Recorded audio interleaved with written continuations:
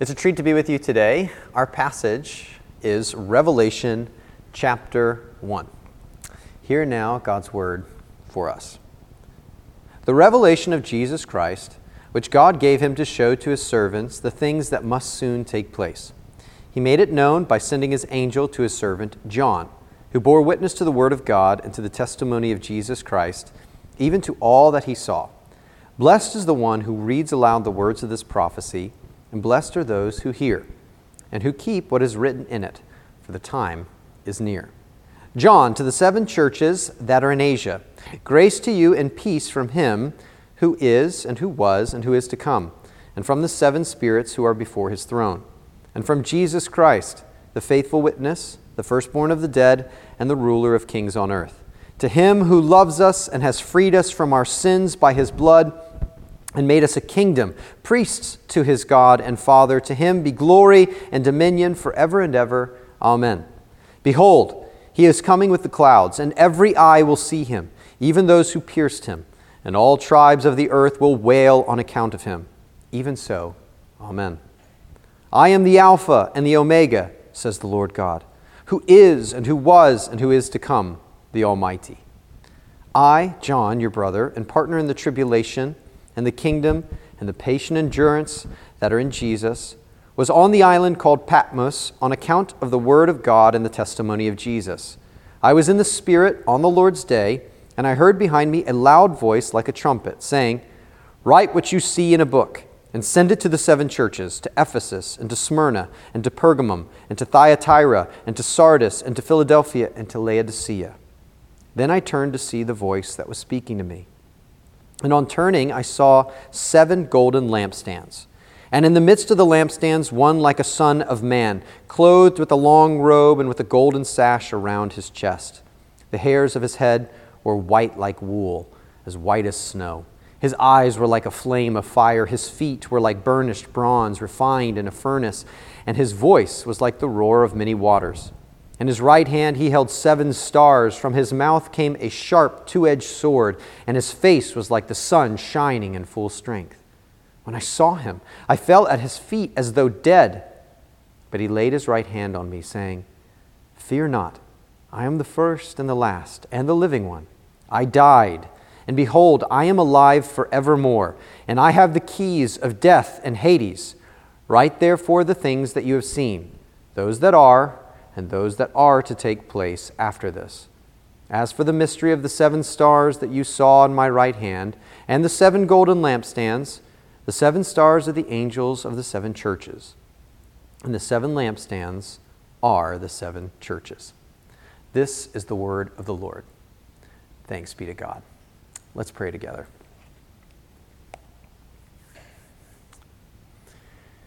In the quietness of your heart right here, right now, I want to invite you, as you're listening, to pray that God would speak, that he would reveal himself to you in a unique way in this moment. Do that now. Simultaneously, now I want you to pray for those who are meeting in person, those who are gathering on Sunday morning, who are able to do so. Pray that the Lord would show up and reveal himself to them as well. Heavenly Father, we thank you for the revelation that you have given to us by the John of Patmos. We are grateful for the gift of your word and your vision. We pray, Lord, that even now you would continue to reveal yourself to us, that we would have the eyes to see and the ears to hear what you long to reveal to us even now. Thank you, God, for hearing our prayer. We pray this in the name of Jesus and by the power of the Holy Spirit. Amen. Amen. Well, it doesn't take a genius to feel like this year could easily be dubbed the year of the apocalypse. And frankly, we should have been able to see the signs, right? You had Harry and Meghan step down from Buckingham Palace earlier this year. The Chiefs, our beloved Chiefs, they won the Super Bowl. We had murder hornets show up in the Northwest. Tiger King somehow was popular on Netflix, and some of you are thinking, well, of course it was popular because it's amazing. You're just proving my point. A meteor was actually projected to hit the earth the day before the election. We should have seen the signs. And some of you may think that we did see the signs and the fact that we're now going through the book of Revelation. Well, you need to know that we're not that smart, nor are we that stupid to just pick this book out of nowhere. We actually chose to go through this book 2 years ago. If you know anything about us at Christ Community, we're planners. We chose this way before we knew half of what was going to happen. We knew it was going to be an election season, and we knew that would be difficult. But no way did we think it was going to be this difficult. And yet, some of you may be thinking when you hear that we're going through Revelation, you may be thinking a whole host of things. Some of you may be grabbing your charts and your maps. You can't wait to hear who we think the beast is, or the excitement to dive into some conspiracy theories. Well, I hate to disappoint you, but that's not where we're going to be going. Others of you may be freaking out, thinking that we think that the world is coming to an end. And others of you are like, really? Now? Like when we are in the midst of a pandemic, when there are protests, when we're in the midst of a highly contentious election? Is this really what we need? Well, I think this is exactly what we need. Revelation, although always being an extraordinarily weird book, has always been really hopeful and actually always very timely. And so over these next 10 weeks, we're going to walk through these 22 chapters, which means we're going to move a little quickly, primarily because we don't want to be in this book until the end of the world. Along the way, though, we're not going to just learn what Revelation is seeking to reveal, but we're also going to learn how to read Revelation more responsibly. So what's the message of Revelation as a whole? When it's important when you're reading a book to think of the broad themes that encompass the whole book throughout the various chapters. And so we've entitled our series off of one of the major themes of Revelation. And here it is: everything sad, untrue. Everything sad will one day come untrue. All wrongs will be righted, every tear will be wiped from your eye and from my eye. Everything that's lost will be replaced. All evil will be undone. Everything broken will be restored. Shame and guilt will be of the past. This is where history is headed. This is the trajectory that the biblical narrative gives us, that one day everything sad will be untrue. But some of you may be thinking, but Gabe, when I look at the world around me, it feels like we're going in the opposite direction, not towards restoration, or at the very least, it feels like things are standing still. So how do we make sense of this?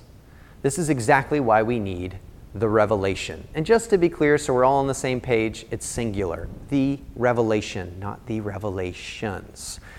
So where do we go? Let's step into the context in which this revelation was given. In the first century, the church was experiencing persecution and pressure from the surrounding culture. And John, the author of the Revelation, is on Patmos. And the reason he gives in verse 9 is on account of the word of God and testimony of Jesus. Most folks believe, and commentators and scholars believe, that that's code for persecution. He was proclaiming the news of Jesus and what God is doing through Christ, and so was exiled to Patmos. And so he sees Jesus is working in this vision, and he sees that Jesus is coming, and he's seeking to give a word of hope to God's people. And yet here we are, 2,000 years later, and Jesus hasn't come back. He hasn't fixed everything, not yet.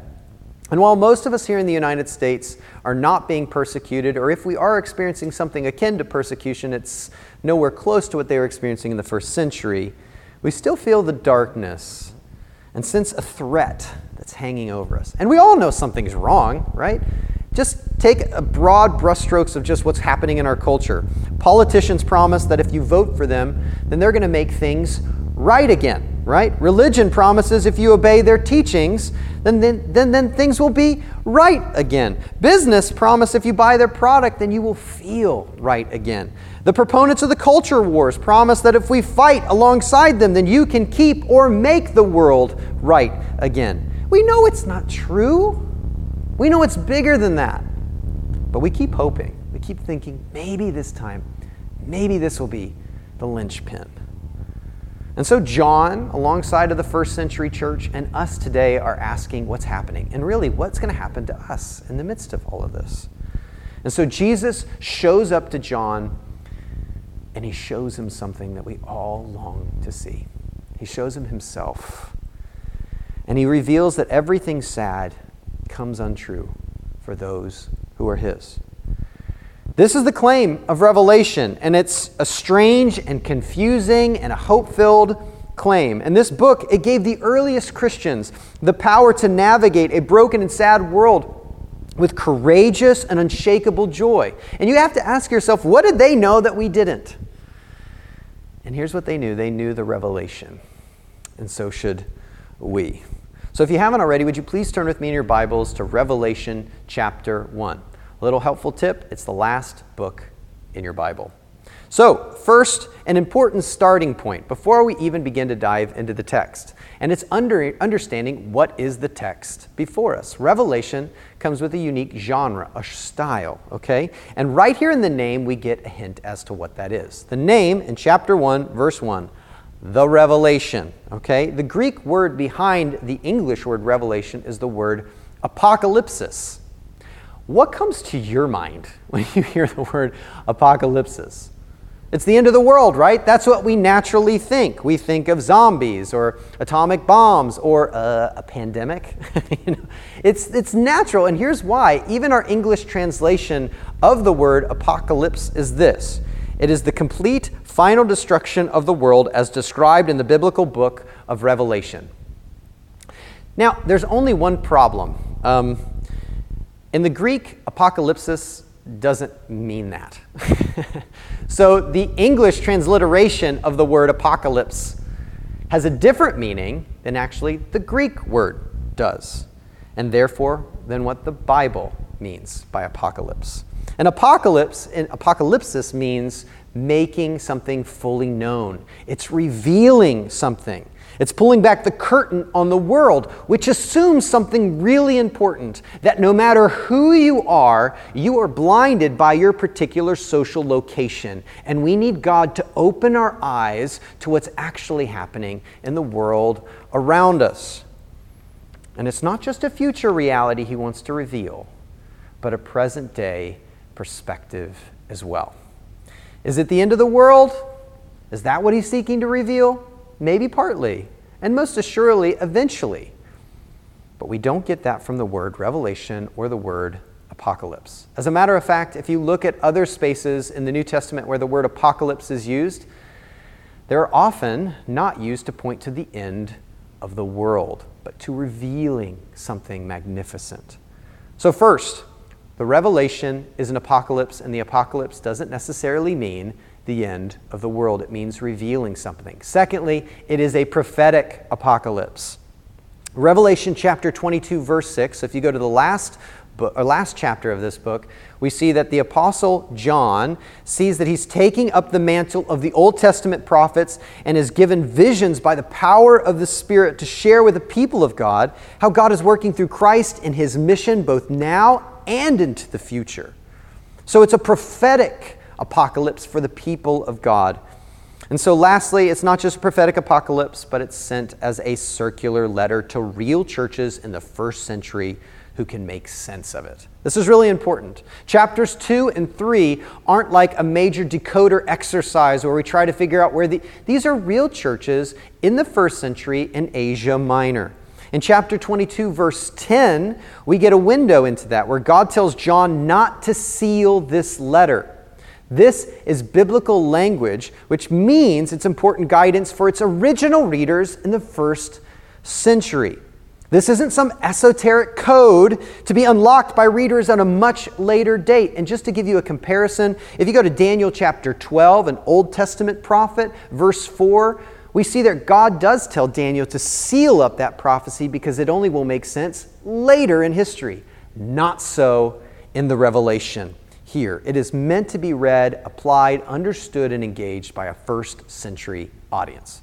So, Revelation is a prophetic apocalypse sent as a circular letter, meaning it's giving us truly heavenly perspective for believers in the first century, how to view the world as to what's coming, as to what is, and can still be gleaned in every generation thereafter. And so we have an extraordinary gift that when things feel like they're chaotic, when they feel like they're out of our control, we're able to pull back the curtain and see what God is actually doing as he's continuing his mission that he's been carrying out throughout history. So how does this revelation start? How it starts is pretty crucial, because where we start makes all the difference in helping us understand and answer one of the most important questions we can possibly ask for us as human beings, and especially in this moment in history. Here's the question that Revelation, here at the beginning, is seeking to completely answer in a robust way. And here it is. Who is in charge? Who's in charge? Who's in control of all of this in the midst of chaos, right? When we feel like we're out of control, who's in charge?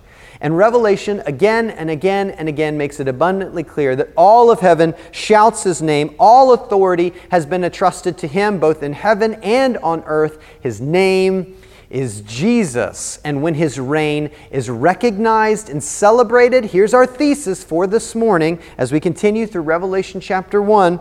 We see that Jesus is the one who makes everything sad untrue. Jesus is the one who makes everything sad untrue. Look with me again at Revelation chapter 1, verse 1. We will move past this. Hang with me. Revelation chapter 1, verse 1. The revelation of Jesus Christ. Jesus, the man in first century history who lived, died, and rose again. The Christ, which is a title pointing to Messiahhood, and also him being the anointed one, the one throughout all of history has been pointing to. He must be the one who changes the world. And this is an important revelation because it's not going to just happen. And it won't just happen if we get the quote-unquote right person in the White House. It won't just happen if we have technologically advanced to the point past suffering.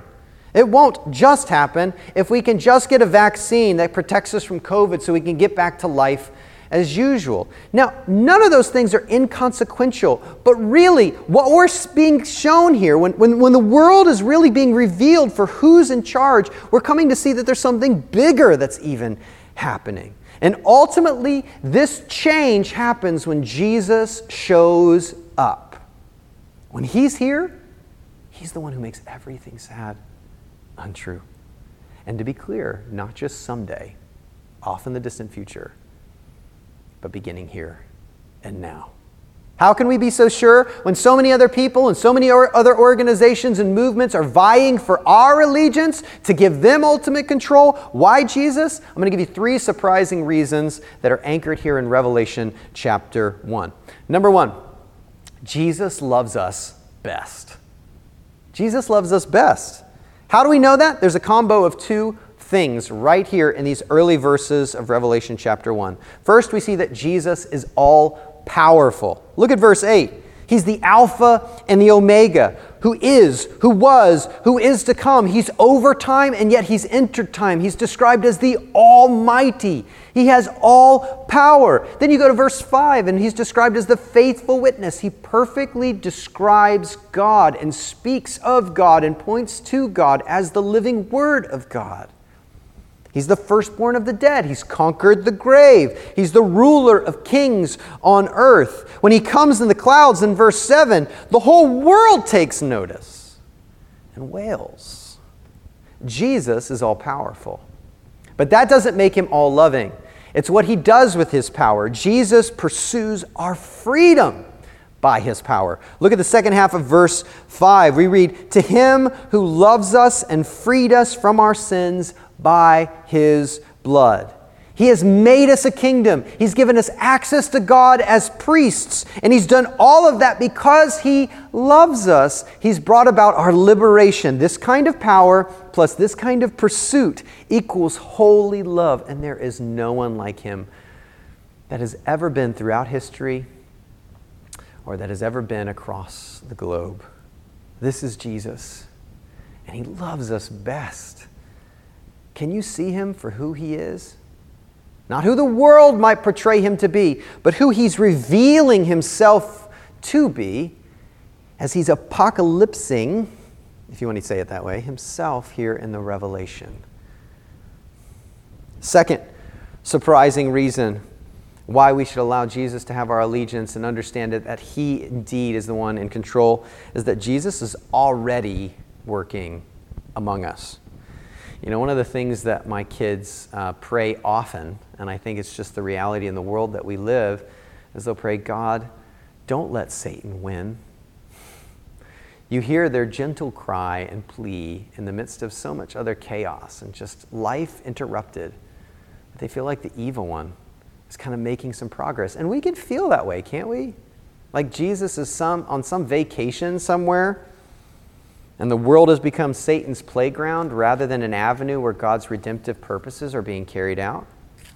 But what we can't miss is that actually Jesus is among the lampstands, which isn't a statement about Hobby Lobby, okay? This is a statement here in the text that's really important. Look with me at verse 9. I, John, your brother and partner in the tribulation and the kingdom and the patient endurance that are in Jesus, was on the island called Patmos on account of the word of God and the testimony of Jesus.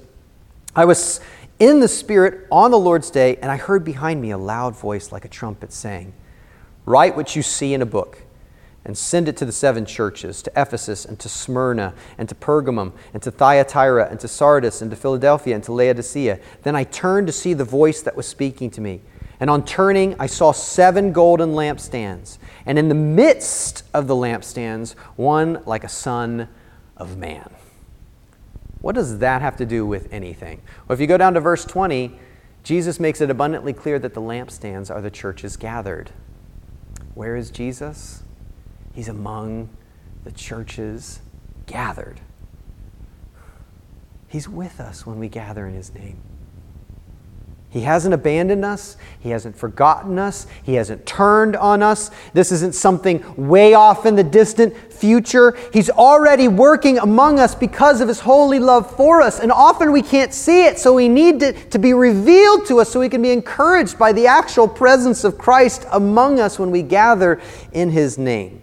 Now, He is working among us, but we have to remember that His ways are not our ways, His thoughts are not our thoughts, as the prophet Isaiah brilliantly reminds us and constantly situates us with our finite perspective on reality. He's not nostalgic over our past, trying to get us back to what we perceive as the good old days.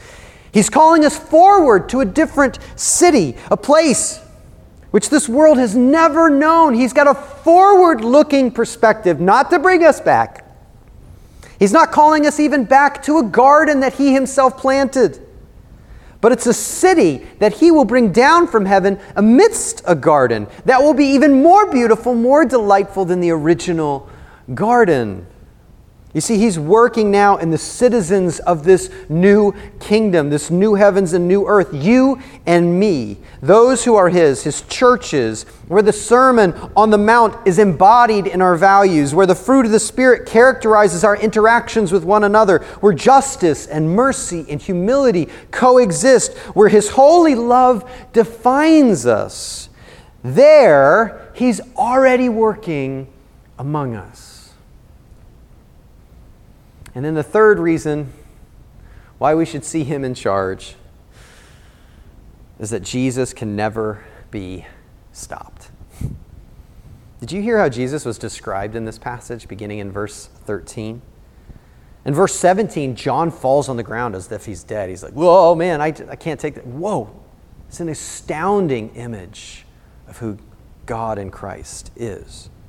Now, to be clear, this portrayal of Jesus isn't meant to be taken literally, but rather to fire our imaginations for who Jesus actually is. John, by the Spirit's inspiration, has brought together images from other passages to help us grasp who Jesus really is. I want you to look at them again with me. He's dressed in white robes and a golden sash. This is the garments of a priest. He's playing the role of a high priest, and through whom we have access to God the Father. His hair is white like wool. This means He's all wise. There's nothing that He doesn't understand. His eyes are like a flame of fire, and that means He sees everything. He has omniscience. His feet are burnished bronze, strong and pure. His voice is like the roar of mighty waters. Oh, this is awe-inspiring in who He is. He held the stars, which are the principalities and powers. This is meant to communicate His omnipotence. He has all power. He has a sword for a tongue because He speaks with judgment in line with the perfect word of God, and He has a beaming bright face. which is the glory of God emanating from within himself. Jesus is astounding here. And yet, in the midst of a glorious picture of who Jesus is, we're told not to fear. That's not the reaction Jesus is pursuing from those who are his. Look with me again at verse 17 and 18.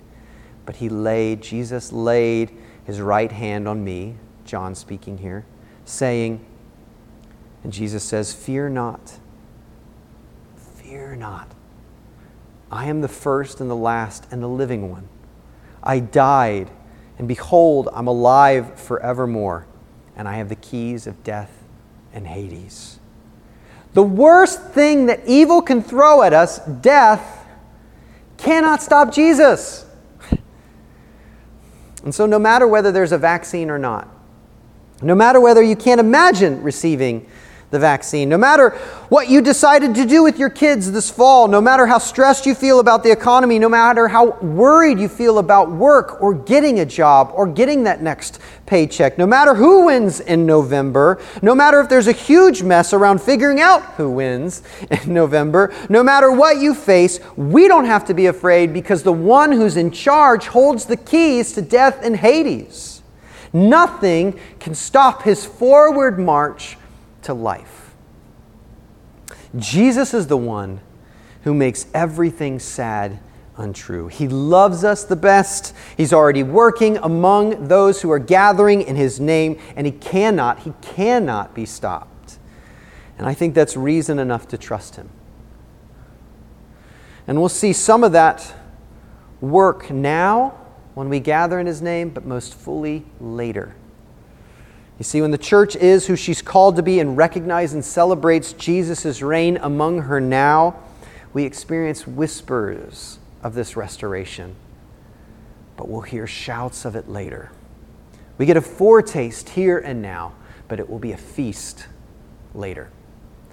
So what do we do when we're given insight to this, when the curtain is pulled back and we see Jesus for who he is and what he is doing and how he's in charge? How are we to respond?